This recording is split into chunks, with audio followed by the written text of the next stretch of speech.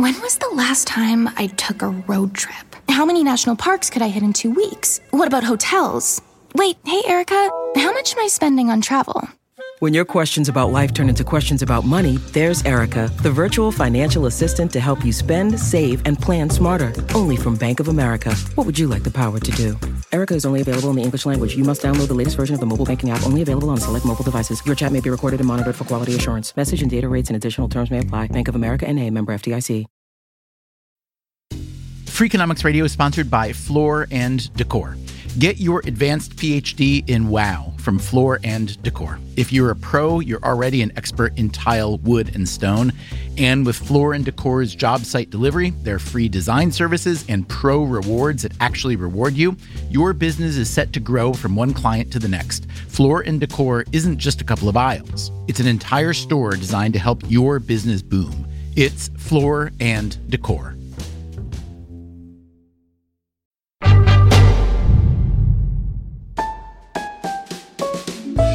Hey there, it's Stephen Dubner.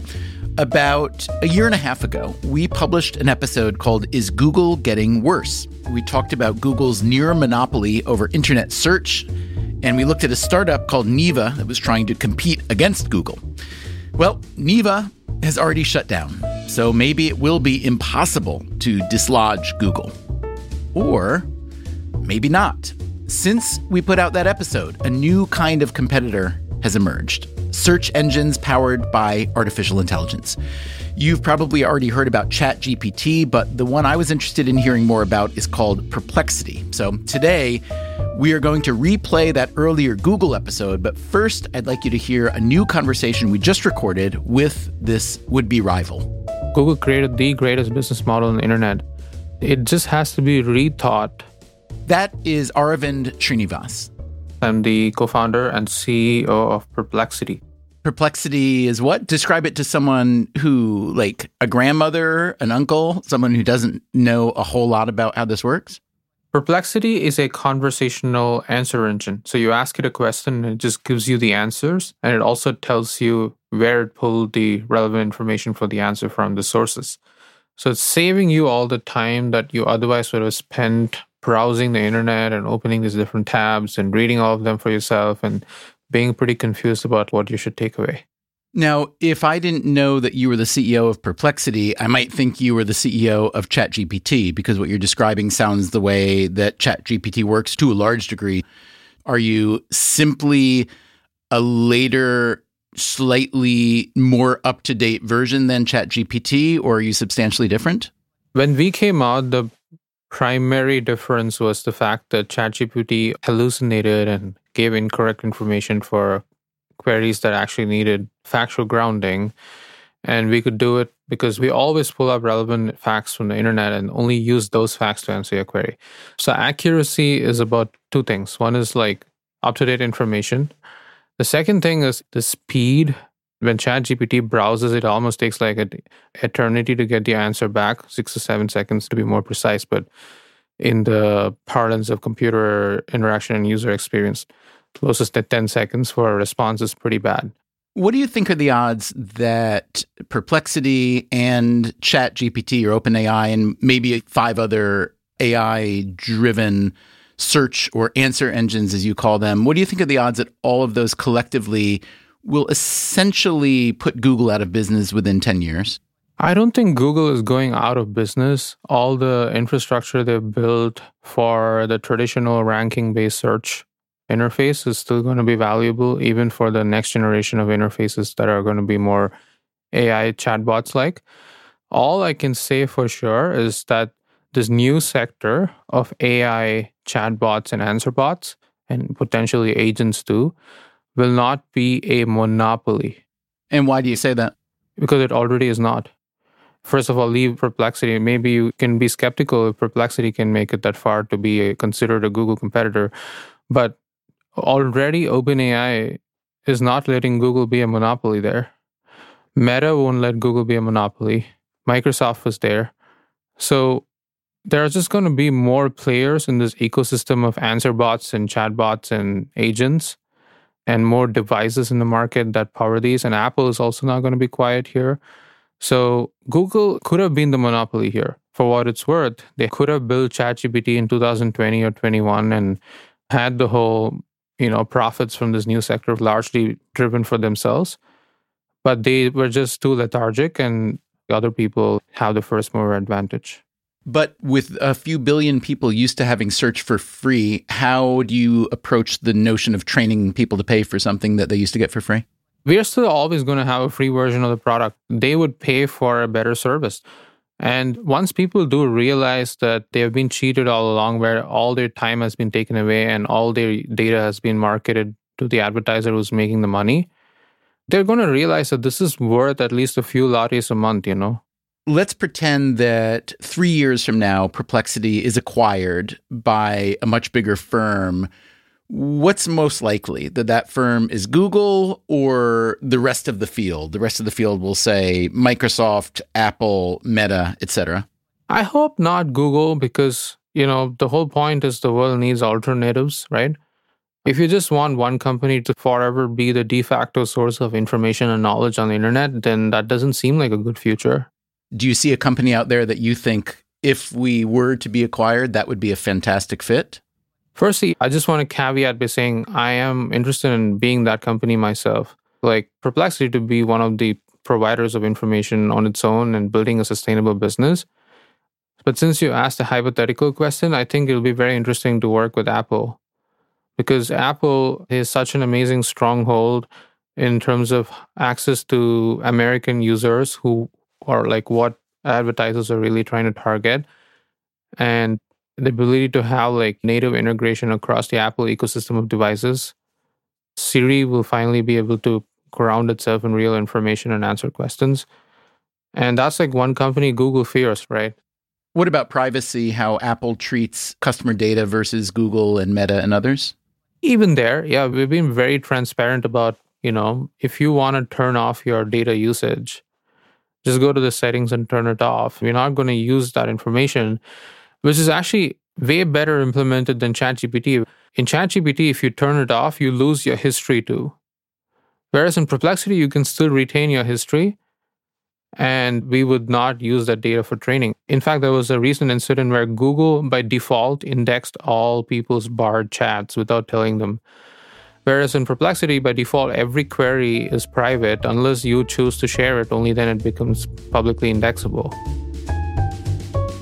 That, again, was Aravind Srinivas, the CEO of Perplexity.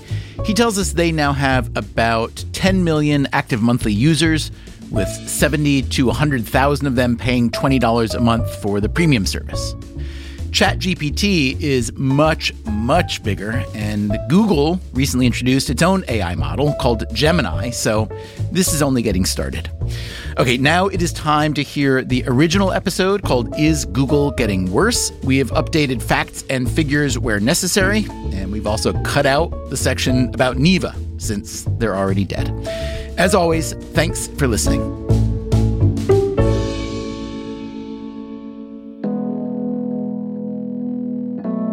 Do you remember when using Google to search for something online felt like magic? I'm old enough to remember before Google, and it was really hard to find anything on the internet. That is Ryan McDevitt. He is an economist at Duke. Google was a revelation because it made this information accessible and it was so useful. The power of that revelation faded, as revelations do, and we all began to take Google for granted. When you needed some information, you just typed a few words into the search box, and very quickly you got the answer you were looking for, usually from an authoritative source. But today, to me at least, it doesn't feel the same. My search results just don't seem as useful. I feel like I'm seeing more ads, more links that might as well be ads, more links to spammy web pages. Do you also feel like Google isn't what it used to be? Today on Freakonomics Radio, how did Google come to dominate web search in the first place? People be like, your search engine is so good and you're not making any money and we just wanted to pay you. What happened when Google essentially became a monopoly? The problem with monopoly power is that you can degrade the experience because you've locked in that user. And we will hear Google's defense. Or is it more of a threat? If I took Google away, you would go nuts. Is Google getting worse? Or is it just that, as Milton Friedman might have said, there's no such thing as a free search?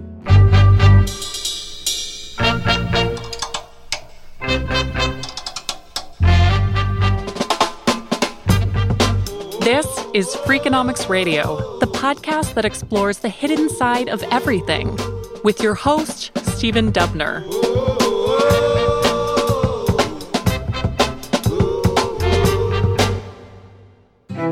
In the beginning, computer scientists created the World Wide Web, and the web was without form and void.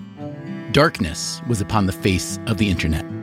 And someone said, "Let there be search." And behold, there was search. And, in time, the search engine. There was Alta Vista. There was one called All the Web, or FAST, that was working out of Norway. There was one called Dogpile that was actually a meta search and hit many of the other searches. That's Marissa Mayer. She runs a tech startup called Sunshine. Before that, she was CEO of Yahoo. And before that, she worked at Google for 13 years.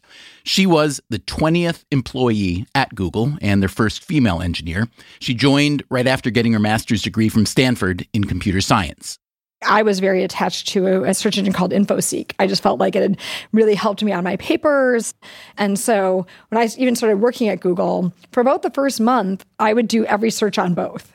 It took me a while to convince myself I wasn't going to miss out on anything by not doing the search on InfoSeek. InfoSeek and other search engines were okay at crawling the web and finding pages that contained the words you searched for, but they weren't great at figuring out which of those pages you'd actually want to see.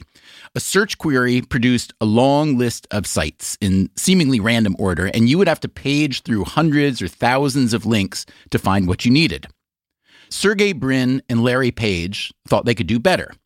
In 1996, when they were grad students at Stanford, they created a search engine built upon a clever algorithm called PageRank, as in Larry Page, but also as in ranking your search results by page. Theoretically, the most useful result would be at the top of the first page of results. Think about a newspaper, if you can remember back that far.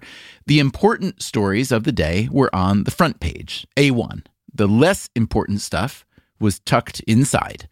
That's what PageRank was going for. And how did it do that? Brin and Page had applied an insight from the world of academic research, where the most important research papers are the ones that are most often cited in the bibliographies of other papers. The web didn't have bibliographic citations, but it did have links. So when PageRank looked at a given web page, it would see how many other pages linked to it.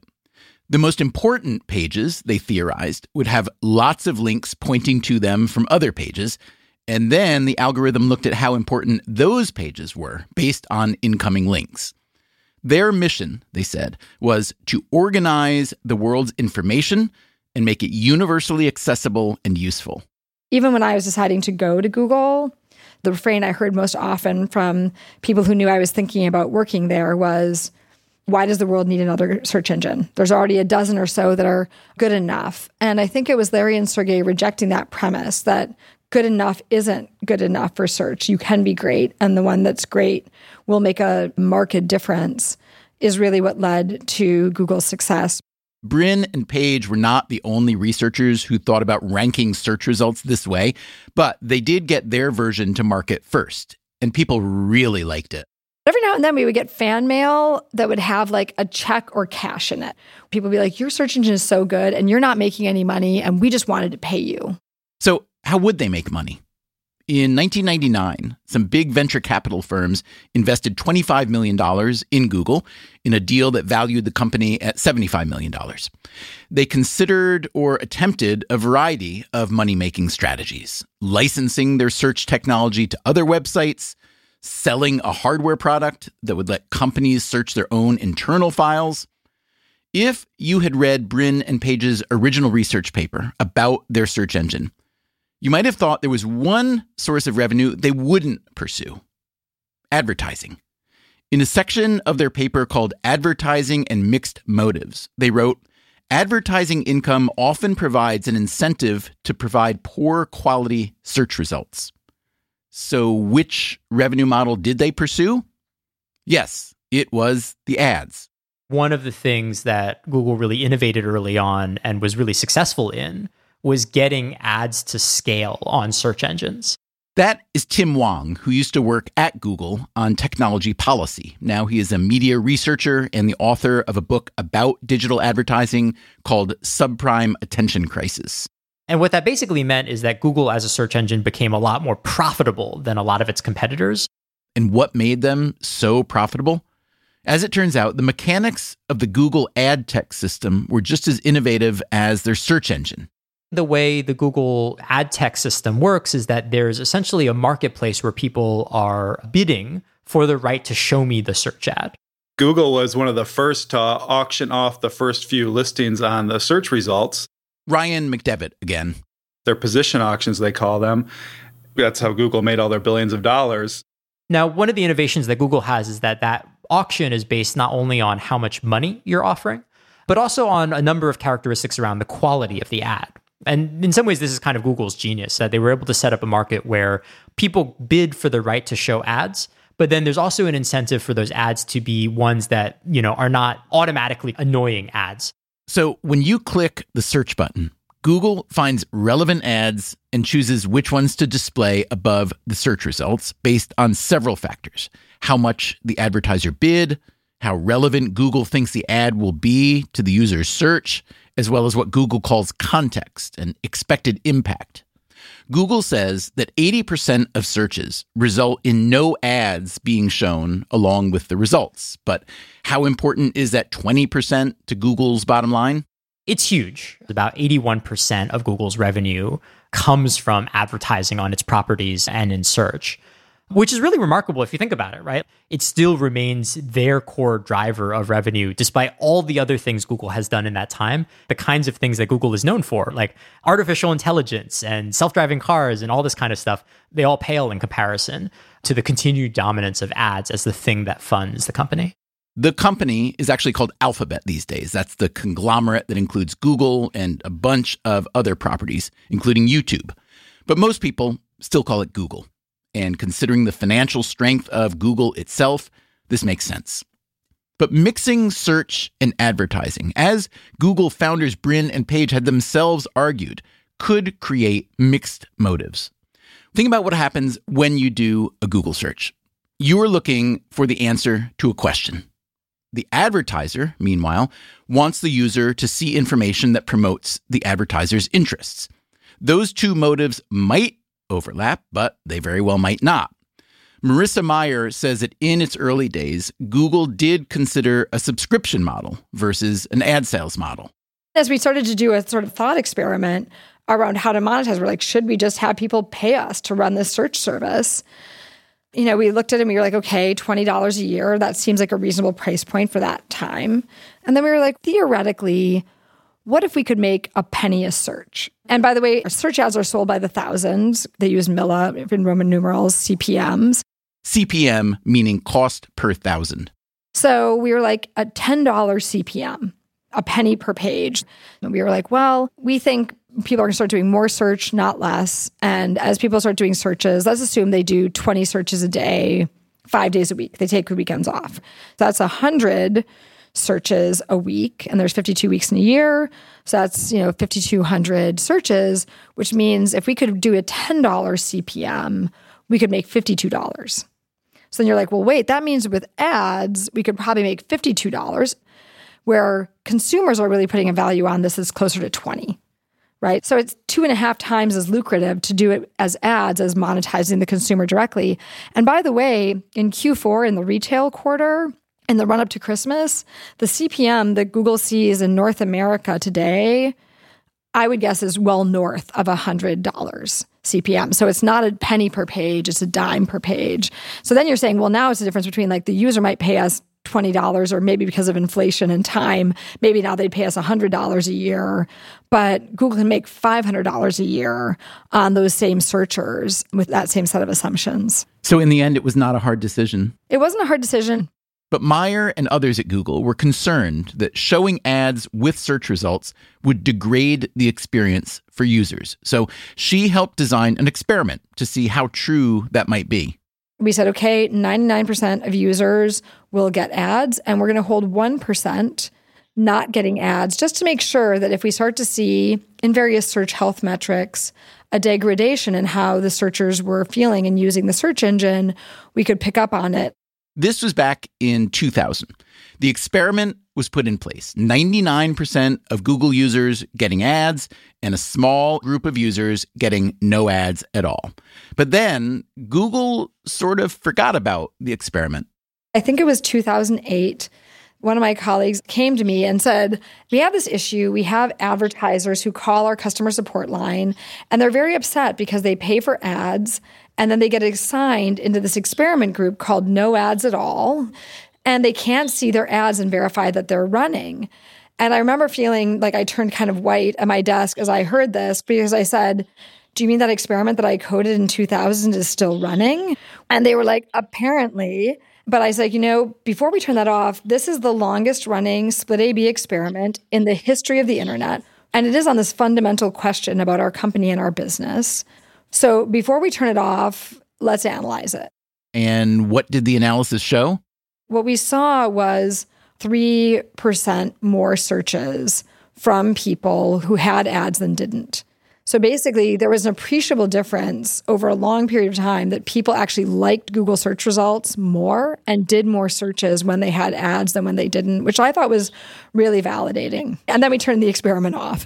When you consider that users who got ads did more searching, you realize this is probably the most expensive experiment Google ever ran. Think of all that lost ad revenue. But there's a bigger question. Why would ads improve the search experience? Because you often get a higher quality result experience from someone who's willing to pay for it. I will say now as an entrepreneur, there's a point when you're building an app that you're like, I'm willing to put an ad out for our app. I think it's that good. Up until then, when you're in beta, you're like, we're still ironing out some kinks. I'm not sure it's worth to pay to put our app in front of someone. And that said, there are some queries that just have a remarkably commercial intent. At the time, I was like, Madonna tour tickets. If you did Madonna tour tickets and you looked at the organic results, they were terrible. There's no tickets to buy. But if you put search ads there, the people who actually have tickets to Madonna's tour are happy to pay a lot to get those expensive tickets in front of users, and they actually make the search quality better. That's an interesting argument, and I don't disbelieve the data Marissa Mayer is citing, but you could imagine a different story about ads and search. If you were looking for something specific and hard to find, like Madonna concert tickets, an ad might be the best search result available. But what if you just need someone to unclog your toilet? In the old days, you might open the big fat phone book known as the Yellow Pages. I got a couple of them right in front of me. Ryan McDevitt again. A-AAA Sewer and Drains, AAAA Scott's Plumbing. Just like ridiculous names. Why did all these plumbers have such ridiculous names? Well, in a format like the Yellow Pages, whose listings were alphabetical, those plumbers' listings would appear at the top of the plumbing category. They're trying to attract customers who have an urgent need. They don't have time to search. They probably don't use this very often. And so that's the one way to grab attention, is to be at the front of the Yellow Pages. McDevitt began studying plumbers when he was a graduate student. He was looking for a dissertation topic. He and his wife were house sitting for another couple when he suddenly got an idea. And so I jumped out of bed in the middle of the night, and they actually had a Yellow Pages. And so I looked, and sure enough, they're in the plumbing category, a bunch of A's, locksmith, a bunch of A's. And then you start to think about the logic behind that. So I spent the better part of 2 years calling every plumber in Chicago. And what was McDevitt hoping to learn? He wanted to know if there was any sort of relationship between the kind of plumber who would use a ridiculous name to get to the top of the Yellow Pages listing and the quality of the plumber. The paper he wound up writing is called A Business by Any Other Name. I thought it was a clever title because I put A in quotation marks, but I guess that's kind of lame outside of economics. It's okay, Ryan. Your humor is safe with us. Anyway, McDevitt set out to compare plumber quality, as measured by data he got from the Better Business Bureau, and plumber name, based on how they listed themselves in the Yellow Pages. What did he find? The plumbers with a lot of A's in their names tended to be more expensive and lower quality than other plumbing firms. He also found that the low-quality firms listed themselves under multiple names. You'd call up AAA plumbers, and it's like, hi, I'm Mike, what do you need? And then you go down to A Best Plumbers, hey, it's Mike, what do you need? And then you go down to the Best Plumber Chicago, and hey, it's Mike. And those plumbers are the worst possible plumbers. They're really trying to manipulate the Yellow Page listings to get a lot of results. The Yellow Pages still exist online, but that's not where most people go today when they need a plumber. They go to Google. And there, McDevitt argues, the same logic applies. Firms that do everything they can to grab a customer's attention are not competing on quality. Now you're blanketing Google with a bunch of listings. You're blanketing Google Maps with a bunch of listings. You're trying to win the first ad slot on Google, just like you try to get the biggest ad in the Yellow Pages. All these behaviors are consistent with a story. You're trying to attract uninformed consumers who aren't going to search a lot. So if I'm reading this correctly, your research showed that plumbing firms that advertise on Google have 13 times as many complaints as firms that don't. First of all, am I misreading that? 13 times is the actual magnitude? That was the right number back in 2007-8 when I was pulling the data. So it's a big difference. And again, the logic is the ones that are trying to attract these one-off customers who are searching quickly, those are the ones that you can rip off. I've seen other research on position auctions for Google advertising. This is from Susan Athey and Glenn Ellison, I believe, which says that position auctions actually make search more efficient and they sort firms from high to low quality. Do you agree with that? You know, it's a theory paper, and the theory paper, a beautiful paper, it depends a lot on the assumptions and the setting. And so they did not have plumbers in mind when they wrote that paper. What's different in the setting of plumbers is the costs are very different. The profits are going to be very different if you're not providing the service in a legitimate way. If you're a fly-by-night plumbing firm, you know, those are the ones that are going to be most profitable and get the most value from winning the auction. A few years ago, Google was in the news for a locksmith scam. A shady call center would create fake listings for locksmiths across the country, advertising very low prices. If you clicked one of their links, the call center would send out a poorly trained subcontractor who then demanded 3 or 4 times the listed price. Google eventually cracked down on these call centers by requiring special verification to advertise locksmith services. This kind of problem goes way beyond shady locksmiths and plumbers and beyond Google as well. I've noticed pretty plainly over the past couple of years that anytime you try to search for anything on Amazon, it's really hard to find what you're looking for. The first, dozen or so listings, it's mostly junk. McDevitt, we should say, actually worked with Amazon for 6 months a few years ago. Looking for a phone charger, AirPods, whatever it is. These sellers have found a way to manipulate their search algorithm, and Amazon's making a lot of money from the ad placement now. They've taken a page out of Google's playbook. It's quite lucrative for them to auction off those slots, and it's not always with the customer's best interest in mind. So maybe these are just intrinsic properties of the modern web, the spammy and junky landscape you have to slog through in order to glean the benefits. But Tim Wong, the former Googler, now a media researcher, Wong argues it did not have to be this way. There was a dream in the early 2000s when we saw Wikipedia coming up, like, wow, maybe this is an alternative way to generate all sorts of things on the internet. Wikipedia launched in 2001. Wikipedia is hardly perfect or definitive. It is, however, an example of a vast website that provides valuable information to a huge audience, and it doesn't accept advertising. It's a nonprofit and it relies on volunteers to create and maintain content. But let's face it, Wikipedia is pretty much a one-off. It is not a model for how the web is won. The Google model, built on billions of dollars of ad revenue, that is the model that's winning. I think what that has effectively ended up doing is sucking the air out of other experiments that could happen.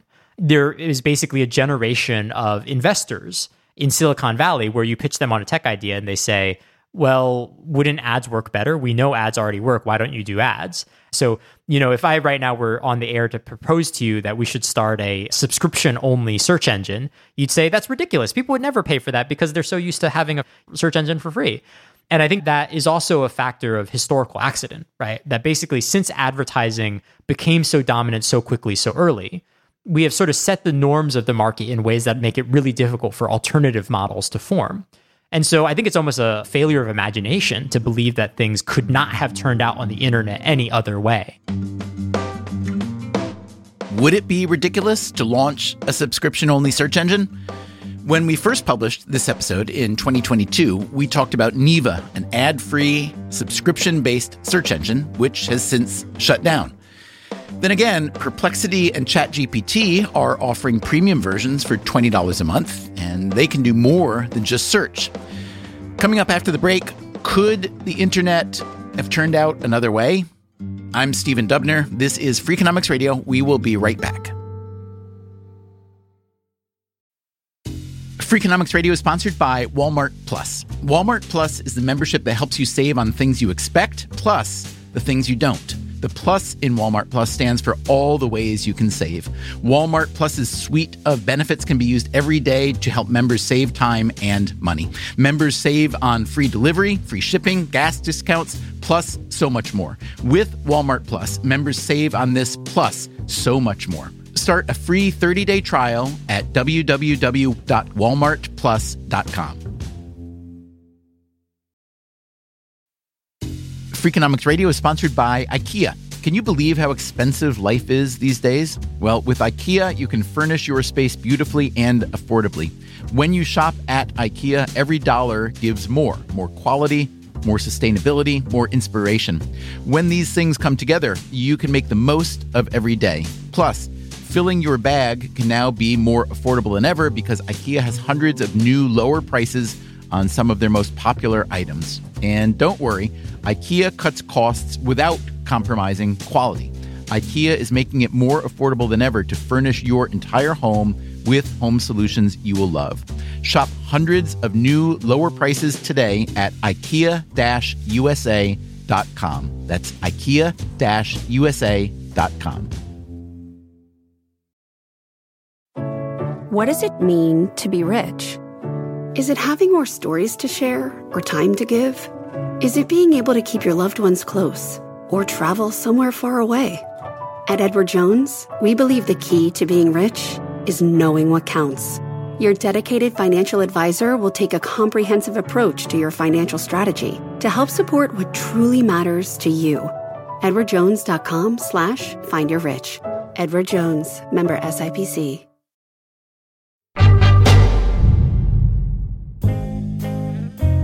We first spoke with the economist Ryan McDevitt in 2021 for an episode about kidney dialysis. His research had found that the consolidation of the dialysis industry into just two big companies had led to worse outcomes for dialysis patients.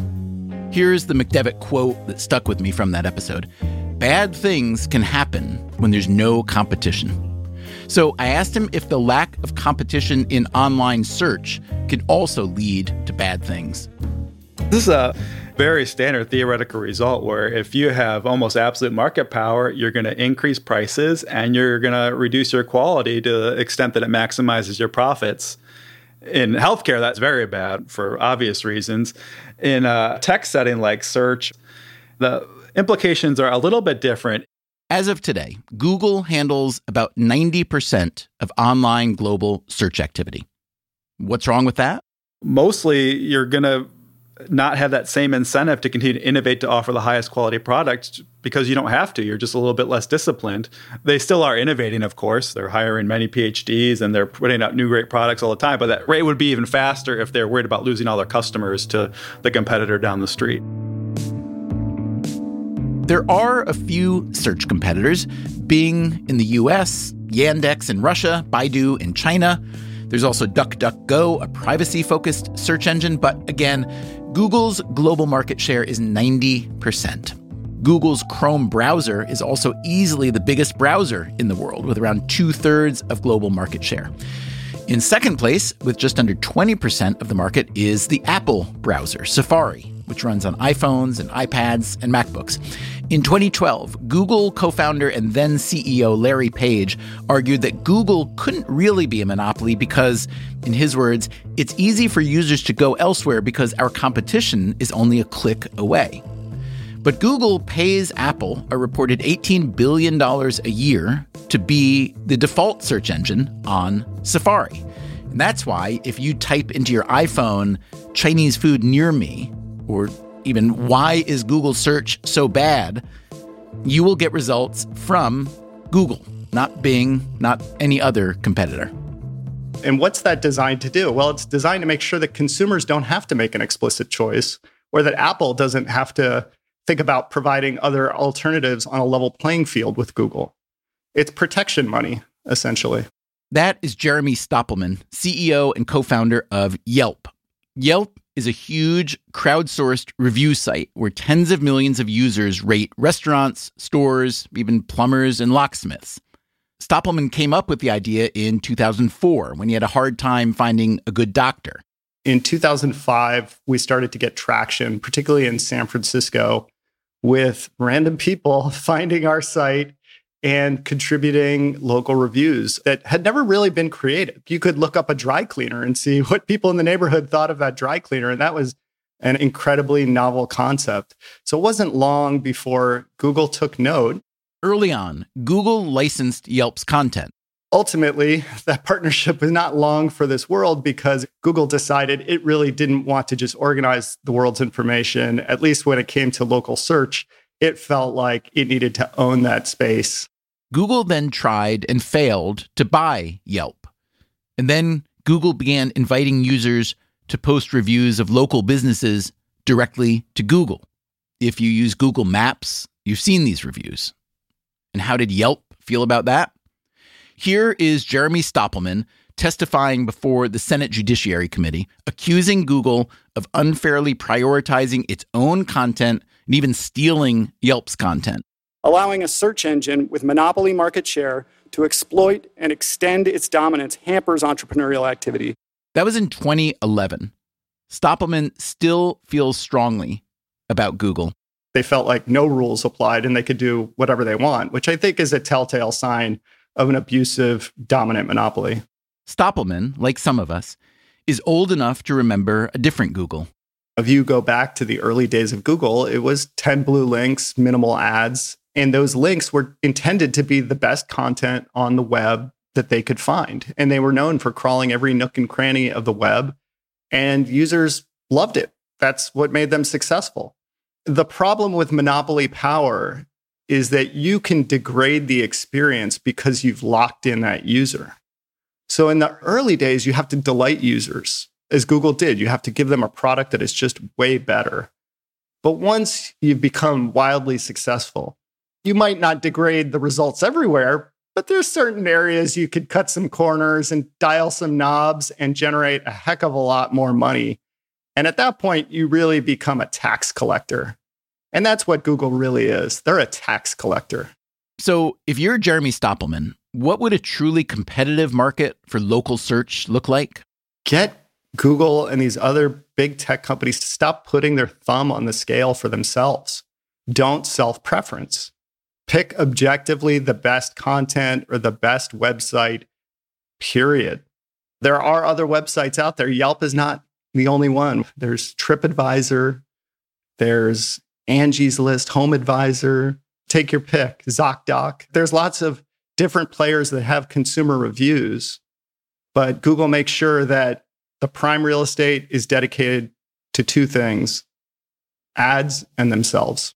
Google is now facing several antitrust cases in the U.S. alone, including one brought by the Department of Justice, alleging that Google is, quote, crippling the competitive process, reducing consumer choice, and stifling innovation.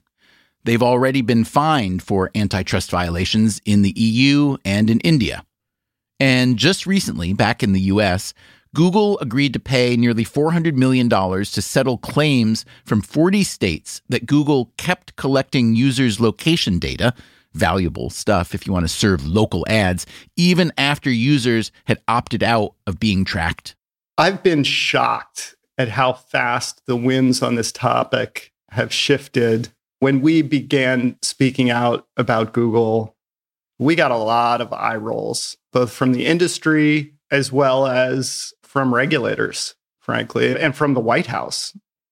The number one most frequent corporate guest in the Obama White House was Google. To give you some idea of where it was not so long ago. In early 2022, a Brooklyn man named Vitaly Borker was arrested for running a fraudulent online store that sold eyeglasses. It was the third time he'd been arrested for pretty much the same thing.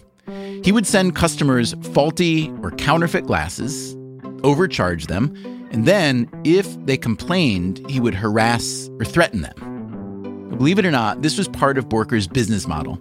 As he told the New York Times, a mistreated customer might register an online complaint, which would show up in Google's index with links to his site, which in turn would boost his ranking on Google and bring in even more customers. Google eventually announced it had changed its ranking algorithm to prevent this sort of behavior, but you can bet that plenty of other people are still finding ways to game the system. After a couple of decades with Google as the main gateway to online search, the web is constantly shape-shifting to fit inside Google's algorithms. I do think the quality of the internet has taken a hit. That, again, is Marissa Meyer, one of Google's first software engineers. When I started at Google, there were about 30 million web pages. So crawling them all and indexing them all was relatively straightforward. It sounds like a lot, but it's small. Today, I think there was one point where Google had seen more than 1 trillion URLs. So is that URL inflation what's responsible for worse search results? When you see the quality of your search results go down, it's natural to blame Google and be like, why are they worse? To me, the more interesting and sophisticated thought is if you say, wait, but Google's just a window onto the web. The real question is, why is the web getting worse? Okay, Marissa, so Google's just a window onto the web. Why is the web getting worse? I think because there's a lot of economic incentive for misinformation, for clicks, for purchases. There's a lot more fraud on the web today than there was 20 years ago.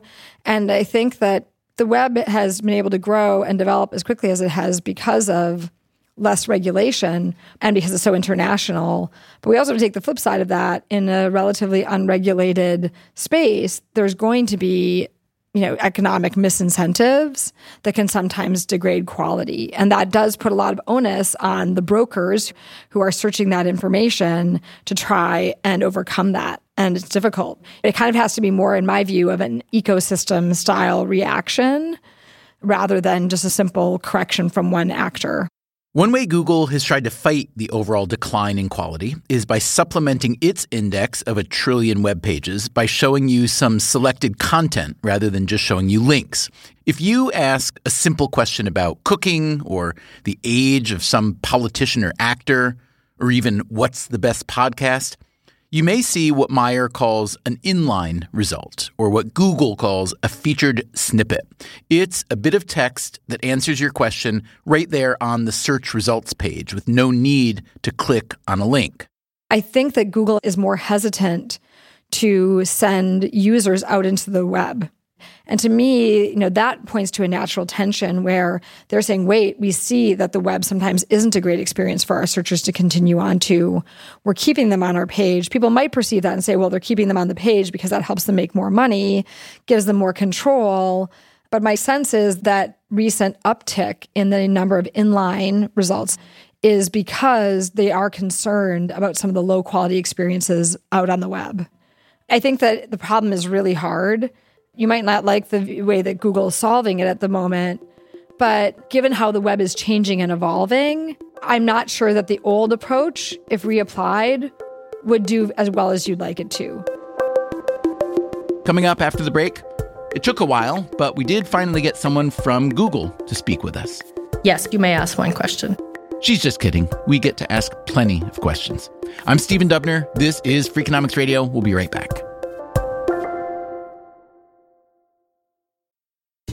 Freakonomics Radio is sponsored by Range Rover Sport. Range Rover Sport leads by example, combining assertive on-road performance with signature Range Rover refinement and commanding all-terrain capability. The third-generation Range Rover Sport is the most desirable, advanced, and dynamically capable yet. Range Rover Sport redefines sporting luxury, an instinctive drive with engaging on-road dynamics and effortless composure. Combining dynamic sporting personality with the peerless refinement you expect, Range Rover Sport communicates power, performance, and agility. Advanced cabin technologies such as active noise cancellation and cabin air purification offer new levels of comfort and refinement. The purposeful cockpit-like driving position sets the tone for a focused interior that promotes exhilarating driver engagement. Award-winning Pivi Pro infotainment is at the heart of the experience and provides intuitive control of the vehicle systems. Design your Range Rover Sport at LandRoverUSA.com. Freakonomics Radio is sponsored by Amica Insurance. Amica Insurance is all about empathy. They know your auto, home, and life insurance are more than just policies. Home insurance is about protecting the life you've built. Auto insurance is there to protect you on the road ahead. That's why Amica takes a consultative approach to help protect what matters most to you. They are a customer-owned insurance company that puts your needs first, and their representatives are available 24/7 for claim-related matters. As Amica says, empathy is our best policy. Freakonomics Radio is sponsored by FedEx. Dear small and medium businesses, no one wants happy customers more than you do. So you need a business partner just like you, like FedEx, who understands your passion for serving your customers because they have the same commitment towards you. That's why FedEx offers you picture proof of delivery, packageless and paperless returns, as well as weekend home delivery to 98% of the U.S. population on Saturday and over 50% on Sunday. See the FedEx service guide for delivery information. Trust FedEx for timely deliveries. See what FedEx can do for your business. Absolutely, positively FedEx.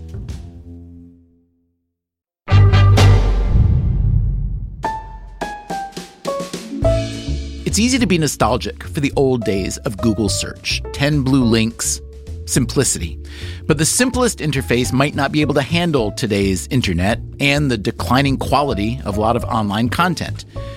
And here's one more problem to solve. What you want from Google and what I want from Google may be different. This is Liz Reed. You come in and you might type a question, but actually what you meant by that question is actually very different than what someone else might mean. Reed is vice president of search at Google. So I joined Google in 2003 in the New York office, actually, and started there as a software engineer out of college. So we all know that the fortunes of Google and Alphabet were built on search, which creates this massive audience for advertising. Since you are running search now, do you fantasize about how Google search could be different/better if it were not an ad-supported service? Do you stay up thinking, oh man, if only we had gotten around to some kind of a premium paid version, just imagine what I could do with this sucker? In all honesty, one of the things that I love about working on search is that Google's mission around universally accessible is something we take very seriously. And I think that's really one of the powers of the ads model. Like a premium model would say, great, it's available for a small subset of the world. And I think that's one of the best parts about the internet is the addition of advertising really, truly democratized access to information. If you think about things like 1 billion users use us a day, like that's a lot of people. I'm surprised it's not more. What are the other 6 billion using? It's more than 1 billion. And, also some of the 6 billion are 3 years old. But over 1 billion people are using it per day. That ability to provide information to the whole world, to help empower them, to help them go about their daily life, or to help them find a better job or build new skills. I think that's an amazing part of Google's mission. And the ad system really fundamentally is what supports that. Look, I am not in a position to complain because A, I've used Google every day from the minute it was available. So thank you, first of all. Second of all, when it comes to ad supported, like this show survives exists because of advertising. So I'm familiar with the model. I think the model is a really good model, and I think it makes all kinds of businesses viable. That said, when you think about the original paper from your founders, there's a famous line: advertising income often provides an incentive to provide poor quality search results. So how do you reconcile that early reckoning of what's optimal with what has become real? Behind the scenes in search, we take great pride in not only trying to provide high quality results, but ensuring that they are not influenced by ads. So we have a very strong culture that says whether or not you're an advertiser does not allow you to change the results we show. You cannot pay us to change how you show. Those results are very pure. And we go to great lengths to ensure that that is the case. And so the quality of the search we provide is run separately from the ads to do that. Relevant ads are actually quite helpful to people, and people often click on them. And if they don't click on them, they disappear. We don't get paid if people don't click on the results. It's not we just get paid for showing them. But fundamentally, what we can do with the search results isn't affected by the ads. We build out our search results separately. So here's my recent-ish experience with Google, having used Google for a million years. But in the last year and a half or two, I felt more and more that whereas in the old days, a Google search would typically produce results that were really useful to me if I wanted to learn something about the search topic. And these days, it feels to me that a Google search will more typically produce results that are useful if I want to buy something related to the search topic. And then I find myself going down further. And then, I find what I'm after, but it feels like a different environment. That is one person's experience. And I've read a lot about other people who have related complaints about Google. So for those of us who are whining like me at the moment, is this our perception that's changed, or is the reality changed? Are there more ads or ad related or more sponsored related or even Google generated snippets and so on the first page of a Google search result than there used to be? So the number of ads we show on a page has been capped for several years, and that hasn't changed. I do think people sometimes come to buy as well as to research a topic, and we have done more to provide sort of non-ads related information about products. I do think we're trying to continually ask the question, how do we help those who have the intent to buy successfully buy, and those who don't have the intent to buy not buy, right? Is there a secret word that I can type in that indicates that I'm not looking to buy, I'm looking to learn? It's a great question. So there's not a magic word that we're like, aha, this is the magic word that filters it, but we'll think about this. But we are trying to think about how do we do that. And so sometimes people will use like research X, but I wouldn't promise that that's the secret word. I think that is something that we are actually continually exploring on. Now, what about the other non-ad results I'm seeing? I think you call these snippets, correct? We typically use the word snippet internally to refer to some additional context or reference from the page itself that helps you decide if the result you're about to click on is going to be more relevant. So we can save you a lot of time by not having you spend time going to a page you're not really interested in. So for instance, I looked up Premier League standings, the English soccer league. And the result I got, it pulls up a table that looks like it might be a summary from some Premier League affiliated site, but it turns out that it's a Google table. And when I click into it, I get a much larger version of that. And again, as I keep clicking around it, I just stay within this little island of Google generated results that are, no offense, not great. It's as if I was looking for the New York Times, the Wall Street Journal, and instead I get like a pretty good high school newspaper. Like it's trying, but it's not the same thing. And it looks pretty real because it's got the Premier League lion wearing a crown there. But then when I click the feedback link, Google is asking me, what do you think? This is helpful. This isn't useful. But then the score is wrong or missing. And I think, wait a minute. I don't want to be the one to have to tell you that the score is wrong or missing. I want you to tell me what the proper score is. So again, how is this a better search result for me, for the user, than something that's editorially curated versus algorithmically created? Okay, so this unit is not algorithmically created. The data would be sourced from a high-quality provider. We go through a pretty extensive vetting process to ensure the overall accuracy of any place we're sourcing the data is high quality, highly accurate. One of the things that is really important to us at Google is that we not only show relevant results, but that they're very reliable and very trustworthy. Now, our assumption is not that the data should be wrong, but users get very frustrated if we are wrong and they can't tell us. We all make mistakes, right? And sometimes our providers make mistakes. So if there's a mistake, great, then users can tell us and then they can help us improve our product. So I get that and I appreciate that. I just don't understand why, if I'm searching for something that seems prima facie a request to go to the source, essentially, why I would want to get a secondhand version of that. I don't see why it's in Google's interest to do that. So in your statement, you said, my request is to get to the source. That is your intent. Okay. With all due respect, it's a very good and well-founded intent. But you're saying I'm a weirdo. No. I'm just saying not everyone is identical in this world, right? Some folks may want to go and check on this like every day. I just want to go check what's happening, what changed. And they've got 5 seconds to go look at, right? And so when we think about really trying to help people with their information needs, we need to recognize that both people care about depth, but they also often care about speed. If you go back in time at Google, this was one of the things that Google prided itself on, was that it was fast. But fast isn't just about how fast the server renders the page, right? Fast is about how quickly you can get the information that you seek out.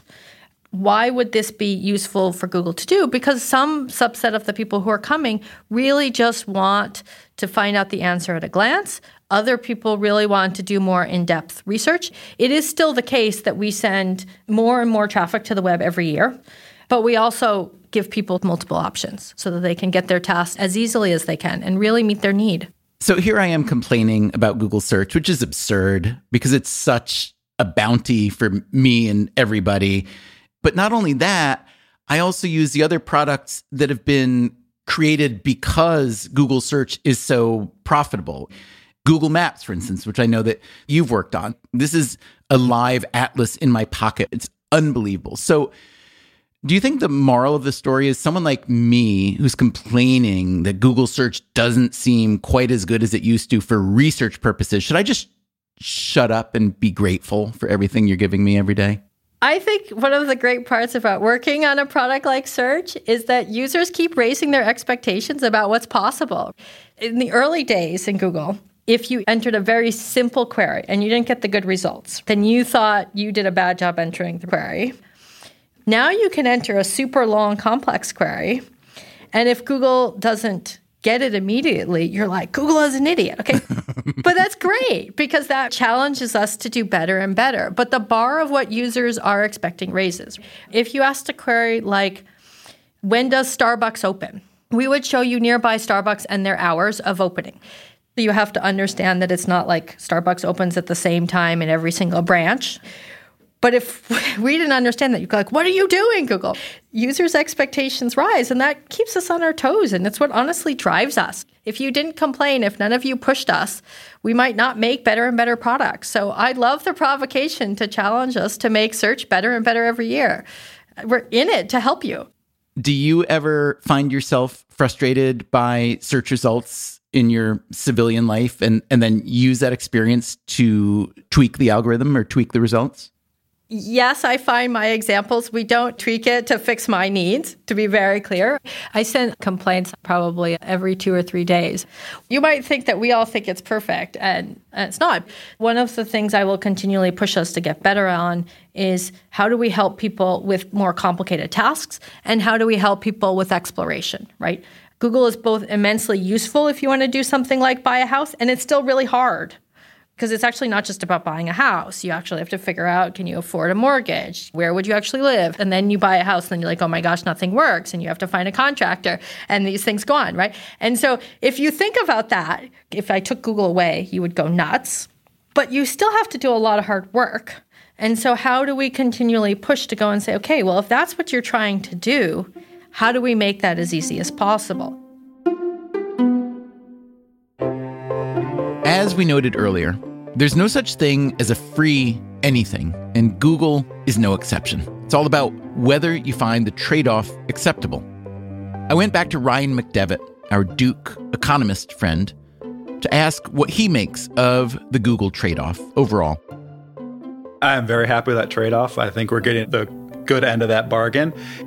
Clicking on a few bad links doesn't cost you a whole lot in the scheme of things, as long as you're then careful when you actually go to make the transaction. So a few junky links, it's not so bad.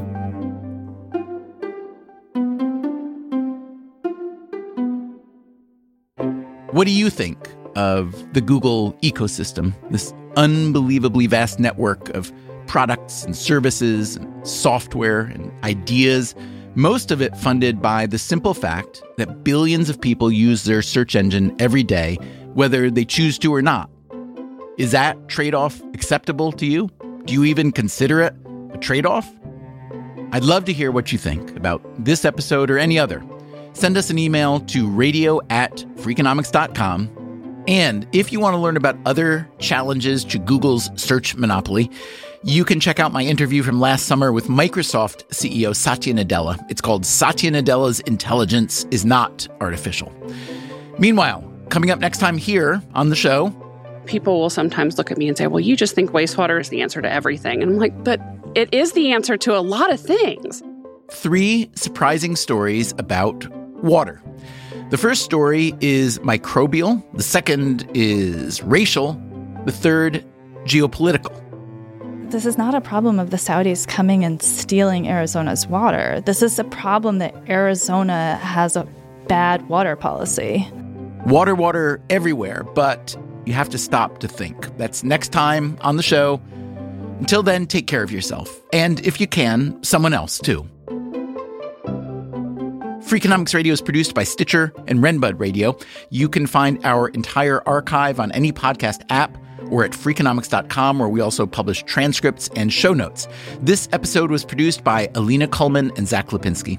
Our staff also includes Eleanor Osborne, Elsa Hernandez, Gabriel Roth, Greg Rippin, Jasmine Klinger, Jeremy Johnston, Julie Canfer, Lyric Bowditch, Morgan Levy, Neil Carruth, Rebecca Lee Douglas, Ryan Kelly, and Sarah Lilly. Our theme song is Mr. Fortune by the Hitchhikers. All the other music was composed by Luis Guerra. As always, thank you for listening. I found out that you give the best Halloween candy in all of Northern California. Is that true? We give movie size. Word got out, and so now it's like thousands of boxes of movie candy every October.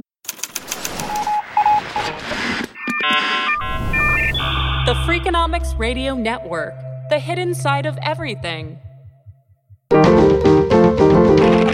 Stitcher. Ready for a new and exciting career challenge? At DHL Supply Chain, you're part of a team committed to creating innovative solutions for some of the biggest brands in the world. We're recognized as a best place to work, where people are valued, supported, and respected. DHL Supply Chain is hiring for a wide range of salaried operational and functional roles. Previous experience in logistics is welcome, but not required. All opportunities, no boundaries. DHL Supply Chain. Apply today at joindhl.com.